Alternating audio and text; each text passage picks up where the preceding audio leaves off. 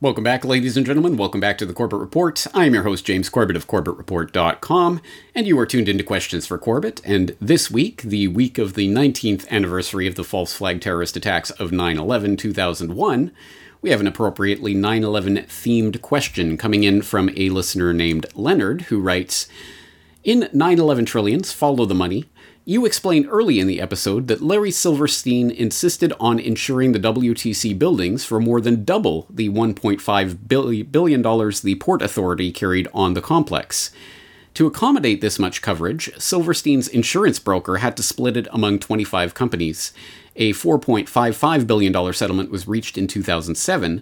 By that time, independent entities including Professor Stephen Jones, Kevin Ryan, and Architects and Engineers for 9/11 Truth had published research and evidence making a highly persuasive case that the collapse of the buildings was due to preset explosives, not airplane impacts and/or fires. Why would the insurers, rather than pay out such a large sum of money, not force the equivalent of discovery to maintain that the buildings should never have collapsed and the event was not, or not exclusively, a terrorist act? Is it possible the insurers were promised compensation by others, possibly those associated with the conspiracy, to encourage negotiation and settlement with Silverstein?" Very good question, Leonard. Thank you for asking it. Yes, the story of the insurance payment that was made on the back of the 9/11 attack is an interesting one, and it does raise some of those very important questions that you're getting at here. There are people with very significant monetary interests in questioning the official narrative of 9/11, so why did that questioning not take place? So for people who really don't know any of this backstory, specifically, Leonard is referring to my documentary 9/11 Trillions, Follow the Money, and even more specifically, he is referring to this particular passage. In 1998, the Port Authority of New York and New Jersey agreed to privatize the World Trade Center, the complex of office towers in Lower Manhattan that they had owned and operated since their construction in 1973. In April 2001, an agreement was reached with a consortium of investors led by Silverstein Properties, and on July 24, 2001, Larry Silverstein, who already owned World Trade Center Building 7, signed a 99-year lease for the Twin Towers and Buildings 4 and 5. The lease was for $3.2 billion and was financed by a bridge loan from GMAC, the commercial mortgage arm of General Motors, as well as $111 million from Lloyd Goldman and Joseph Kerr, individual real estate investors. Silverstein Properties only put down $14 million of its own money. The deal was unusual in a variety of ways. Although the Port Authority carried only $1.5 billion of insurance coverage on the WTC complex, which earlier that year had been valued at $1.2 billion, Silverstein had insisted on doubling that amount, insuring the buildings for $3.55 billion. Silverstein's insurance broker struggled to put that much coverage in place and ultimately had to split it among 25 dealers. The negotiations were so involved that only temporary contracts were in place for the insurance at the time the lease was signed, and by September the contracts were still being finalized. Silverstein's group was also explicitly given the right to rebuild the structures if they were destroyed, and even to expand the amount of retail space on the site if rebuilding did take place. Within hours of the destruction of the Twin Towers on September 11th, Silverstein was on the phone to his lawyers, trying to determine if his insurance policies could construe the attacks as two separate insurable incidents rather than one. Silverstein spent years in the courts attempting to win $7.1 billion from his $3.55 billion insurance policy, and in 2007 walked away with $4.55 billion, the largest single insurance settlement ever. Once again, that is just a very small clip from my 9/11 Trillions Follow the Money documentary, which is available, as with all my work, 100% for free at corbettreport.com/911trillions. I hope you will go there specifically to access the documentary, where you can find it in audio and video form for your downloading pleasure, as well as links to the BitChute version and other places where you can watch it. But perhaps most importantly, the full hyperlinked transcript, where you can find all of the sources for all of those claims that I am making in the documentary right there.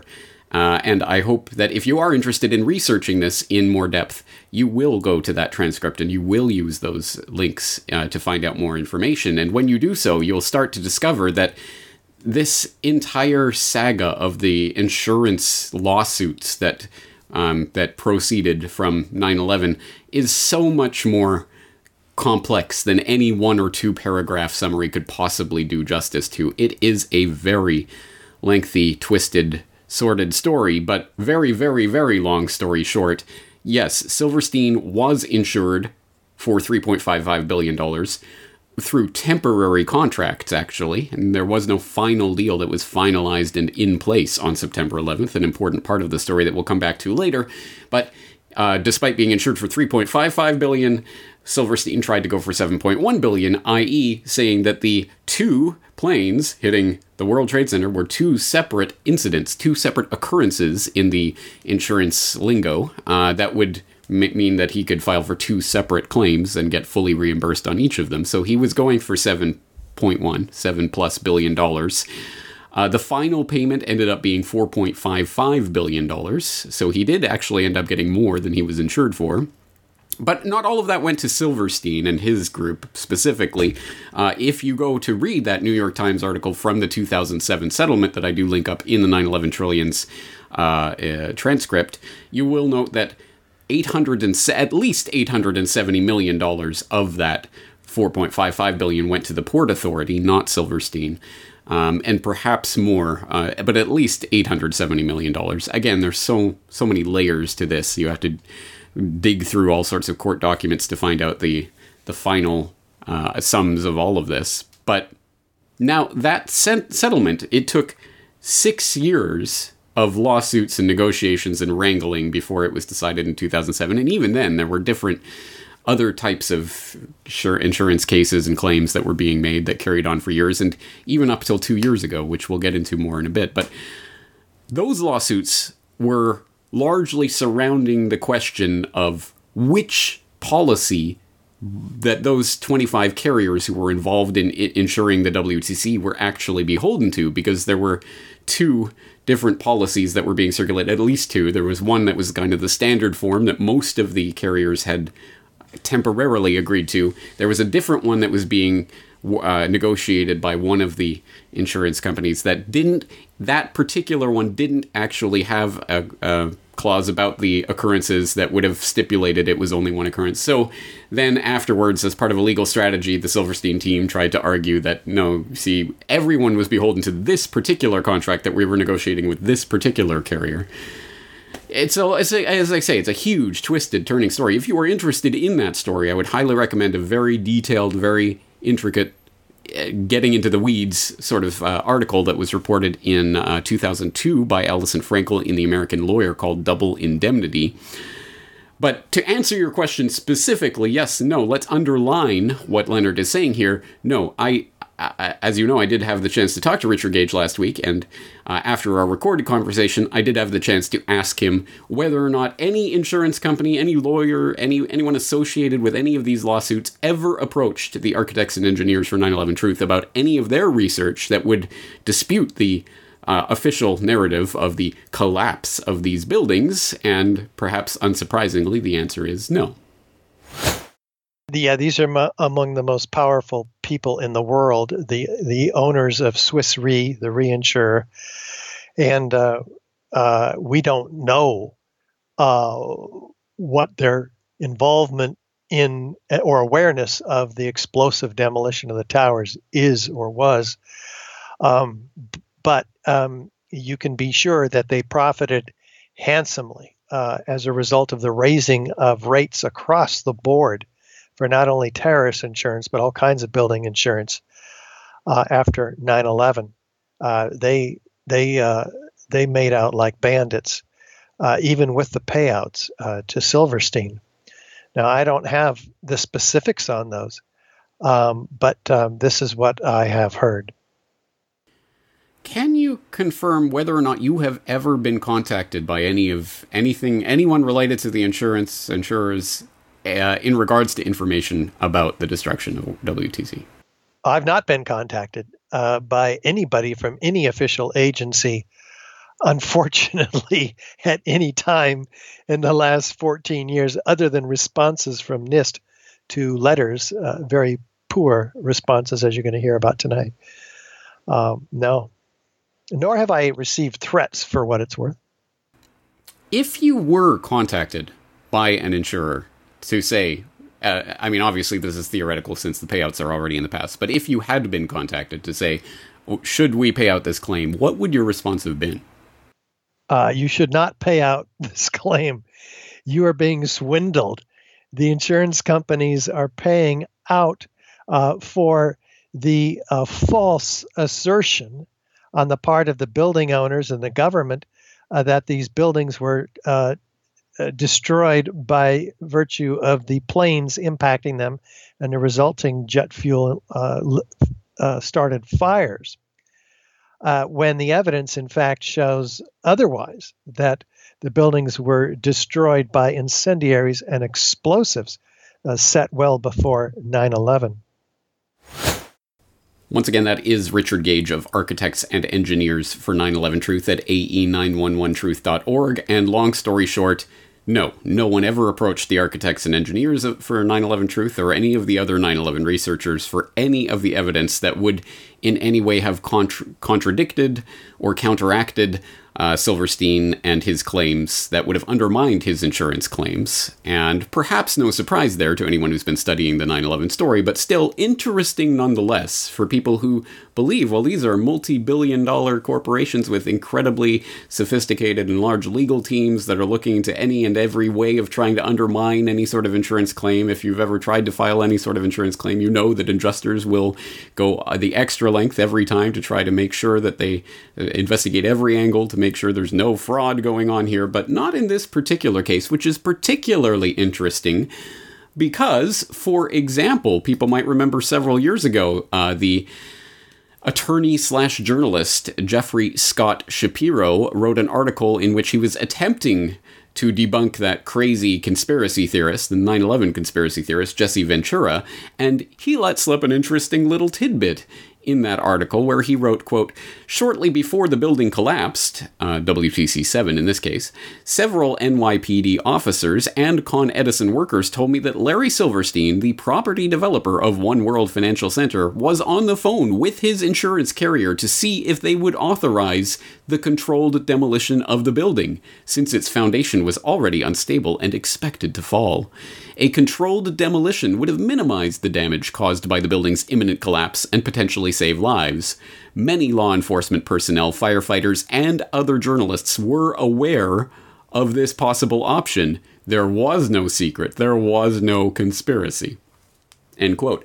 Now, he goes on to argue, well, you see, and remember, he's talking about WTC-7 here, Building 7. He's not talking about the Twin Towers. He's talking specifically about Building 7, which everyone knew was expected to fall anyway. So everyone knew Silverstein was on the phone to his insurers specifically, asking his insurers if he could demolish the building, I guess, on that day, as it was teetering and ready to go, according to everyone like Shapiro and other people who he says, the firefighters, everyone knew that this was a possibility, that they were going to demolish the building. But then luckily it demolished itself at free fall acceleration directly into its own footprint. Well, there you go. Problem solved. I guess we don't have to worry about that controlled demolition that Silverstein was asking his insurers about on that day. But he sure can claim the insurance money on that because it just fell by itself, right? So, particularly odd that the insurers who he was on the phone to, which insurers? His broker, I guess? But is that, well, anyway, the details are scant here. And surprisingly, no one ever followed up with Jeffrey Scott Shapiro or all of the police officers and firefighters and reporters and everyone that he says knows about this. This is no conspiracy. Everyone knew that Silverstein was trying to get the building demolished. Really? So that's a particular oddity that was, of course, never followed up on in court by any of the insurers. And here's another one. This is the same Larry Silverstein, let's keep in mind, who is openly, on the record, on video, admitted to having planned the rebuilding of World Trade Center Building 7 in April of 2000? We've got to rebuild this building. We've got to rebuild 7 World Trade Center. And we've got to do it fast. Because you got to show the world that this part of the world is going to come back and that we're going to rebuild it. And that the firms that were here, the companies that were here will come back. And the thousands of people leaving their apartments, they will come back. But we've got to show them a sign that this is not going to stay like this forever. We're going to rebuild. And we're going to get the money from the insurance companies with which to build. And so the floor plan, as it evolved, is what you see here. It's not the same size, it's not the same shape of the original 7, but we had to make changes, and we had to do it fast. And so what you're seeing is the floor plan of a building, not of 2 million feet, or we could get into the same space because of the need to reimpose the street grid, was 1,700,000 square feet. So the floor sizes were no longer a football field. They were now only 42,000 feet. And the building is going to contain not 2 million feet, but 1,700,000. And that's one of the sacrifices we have to make. I said, let's make it and let's get on with it. And so, next thing you know, we've got the designs of a building. And the first design meeting was in April of 2000. And construction began shortly thereafter in 2002. All right, now, before anyone gets too excited that this is another Silverstein smoking gun, I will say that if you go and listen to the full context of this story, and I will obviously put the link in so you can go and do so, you will discover that logically this story doesn't make any sense if he's talking about April of 2000. He must mean April of 2002, and then later that year they were starting the construction.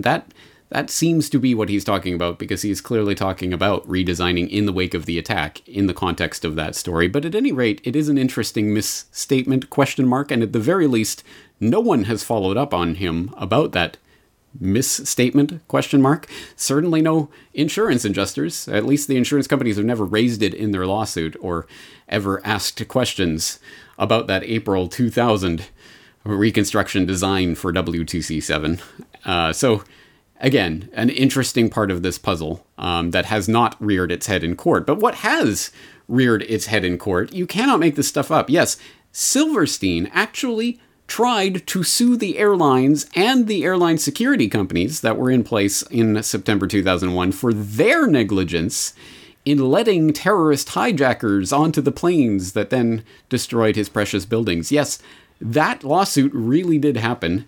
And it was really thrown out because the judge ruled that his settlement with the insurers would have covered what he would have been able to recuperate from the airlines, citing state laws barring windfalls and double recovery on the same loss. So that was thrown out. But somehow, and I don't really understand this, although that was thrown out several years ago, just 2 years ago in 2017, Silverstein actually ended up managing to win $95 million out of the airline companies for their negligence. So that's the latest as far as I know. And again, these stories continue to be updated, so who knows? And I'm not sure how a case that was thrown out, I guess on appeal, an appeal of appeal, who knows? At any rate, it got settled a couple of years ago to Silverstein's benefit of $95 million.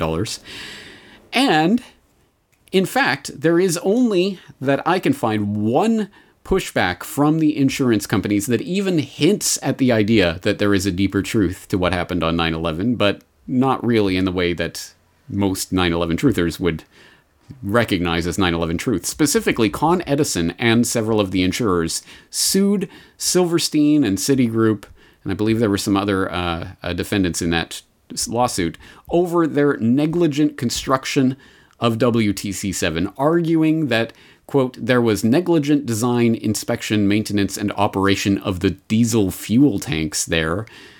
But, and here's the rub, they argue, the diesel tanks caused the building to collapse. Brock, please cue the Price is Right fail horn. Yeah, no, obviously that is a false trail that was being attempted to be used in the court of law there by the insurers and Con Edison. But Yes, that was one of the 5 different explanations for the collapse of WTC7 that was thrown out there before NIST hit on its thermal expansion myth. And so, even NIST ultimately rejected that idea that it was the fuel, the diesel fuel tanks that were responsible for the collapse of WTC7. So, unsurprisingly, they didn't get far with that lawsuit. Specifically, it was thrown out in 2011 even interestingly, I think the judge should have thrown it out because NIST argued, no, it's thermal expansion. It had nothing to do with the fuel oil tanks.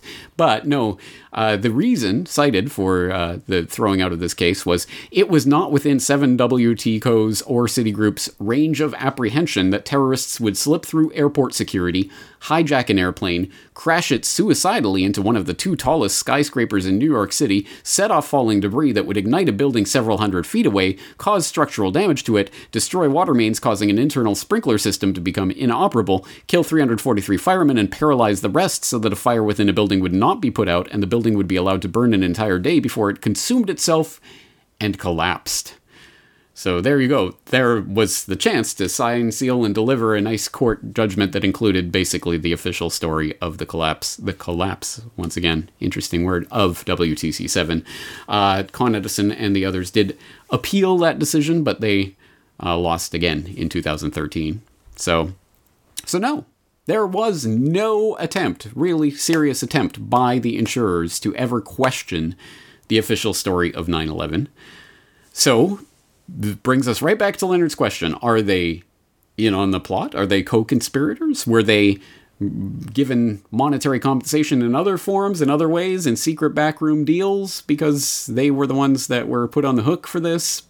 It's a good question, and I don't have a definitive answer for that because I don't know the inner back workings of the plot with regards to the insurance companies and who may have been doing what. It would be a research project that I will put out there for intrepid, enterprising young reporters in the audience to get working on, looking into the connections of the insurance executives who were in charge of all of the different carriers that were signed onto that deal. But specifically, you'd probably want to start with Swiss Re, which was responsible for the majority, well, not the majority, but 22% of the share of the insurance coverage of the Twin Towers when they went down. So that would be a place to start. Look into the executives who were in charge at that time and their connections.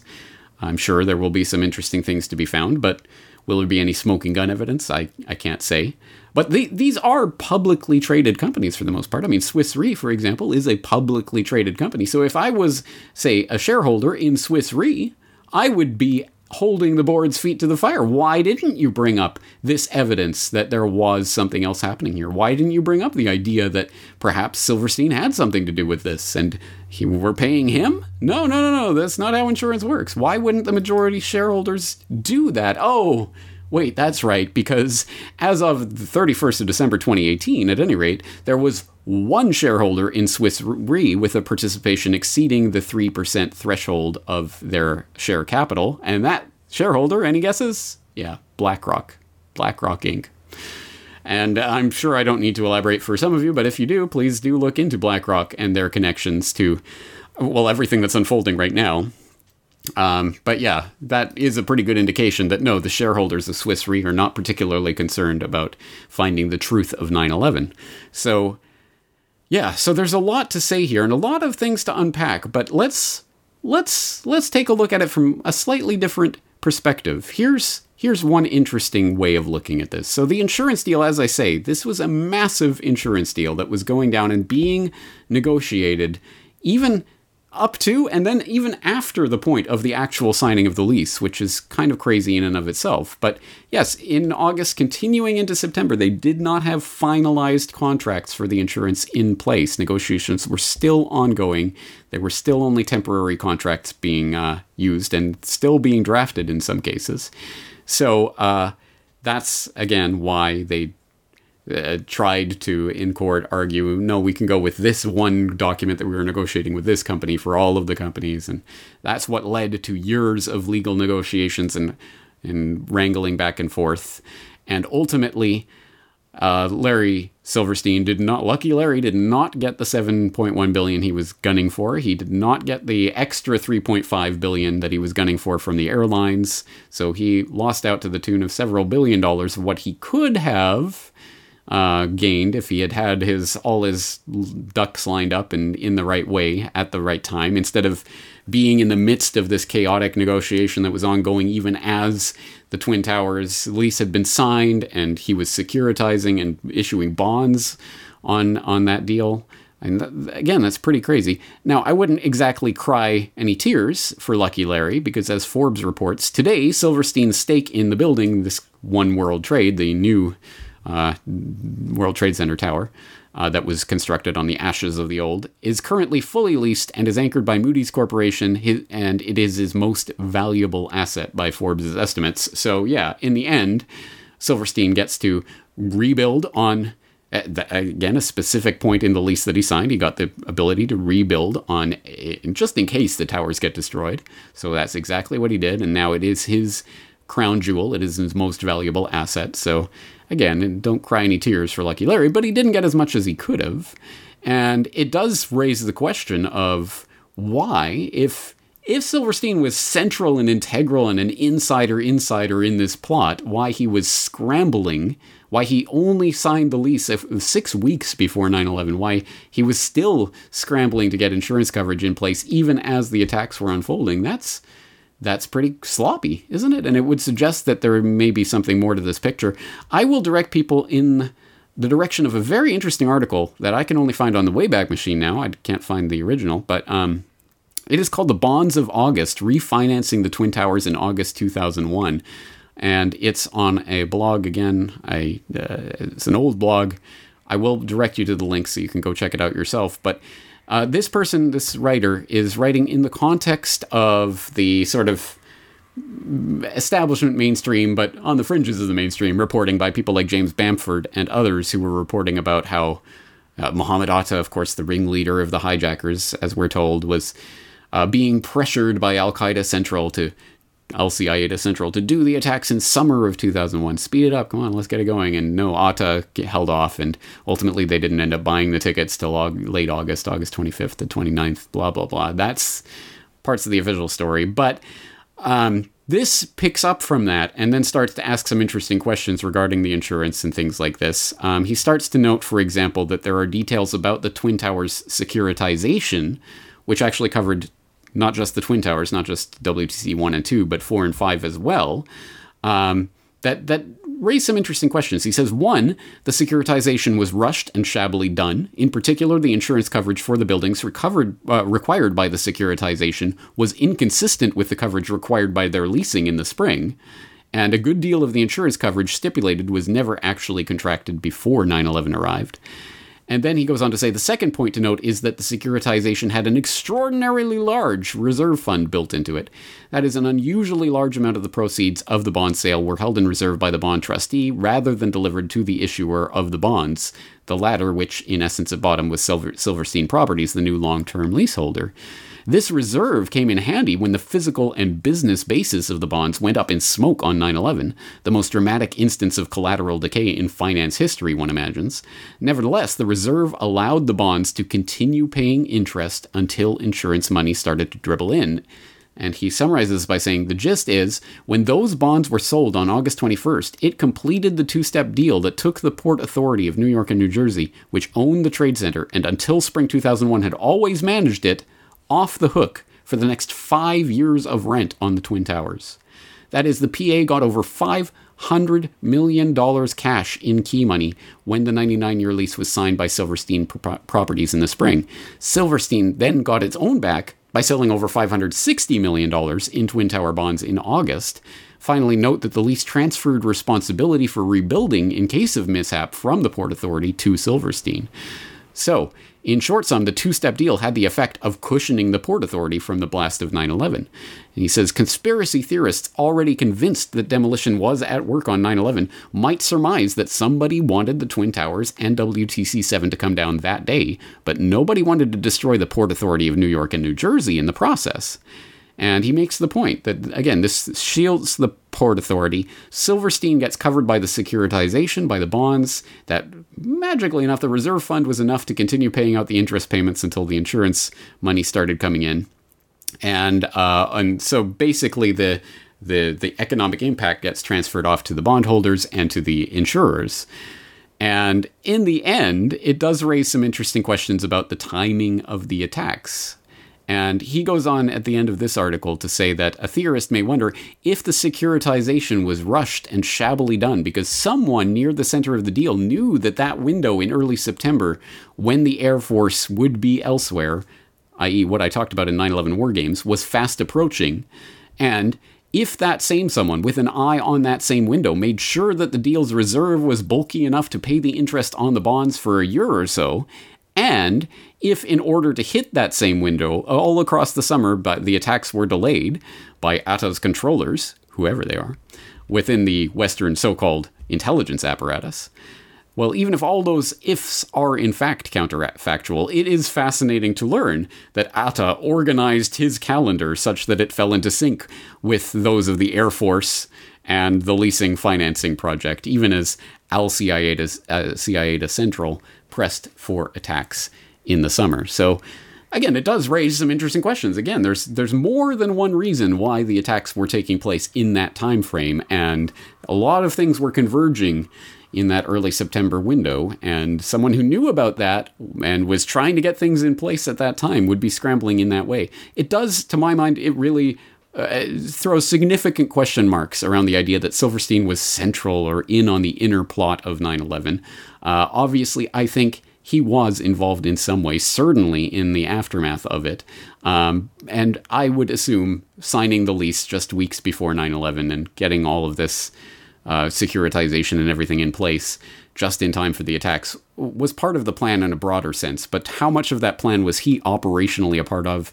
Would you be the person who would put yourself in that position where you could get billions and billions more if you just had all of the dots made and the T's crossed and everything on 9/11? If that had been in place, if he had actually had the negotiated, finalized insurance, it seems to me that, yeah, he was scrambling but did not get there in time, which again shows me that I don't think he was ultimately in control operationally of the plot, to whatever extent he was involved in the planning of it at all.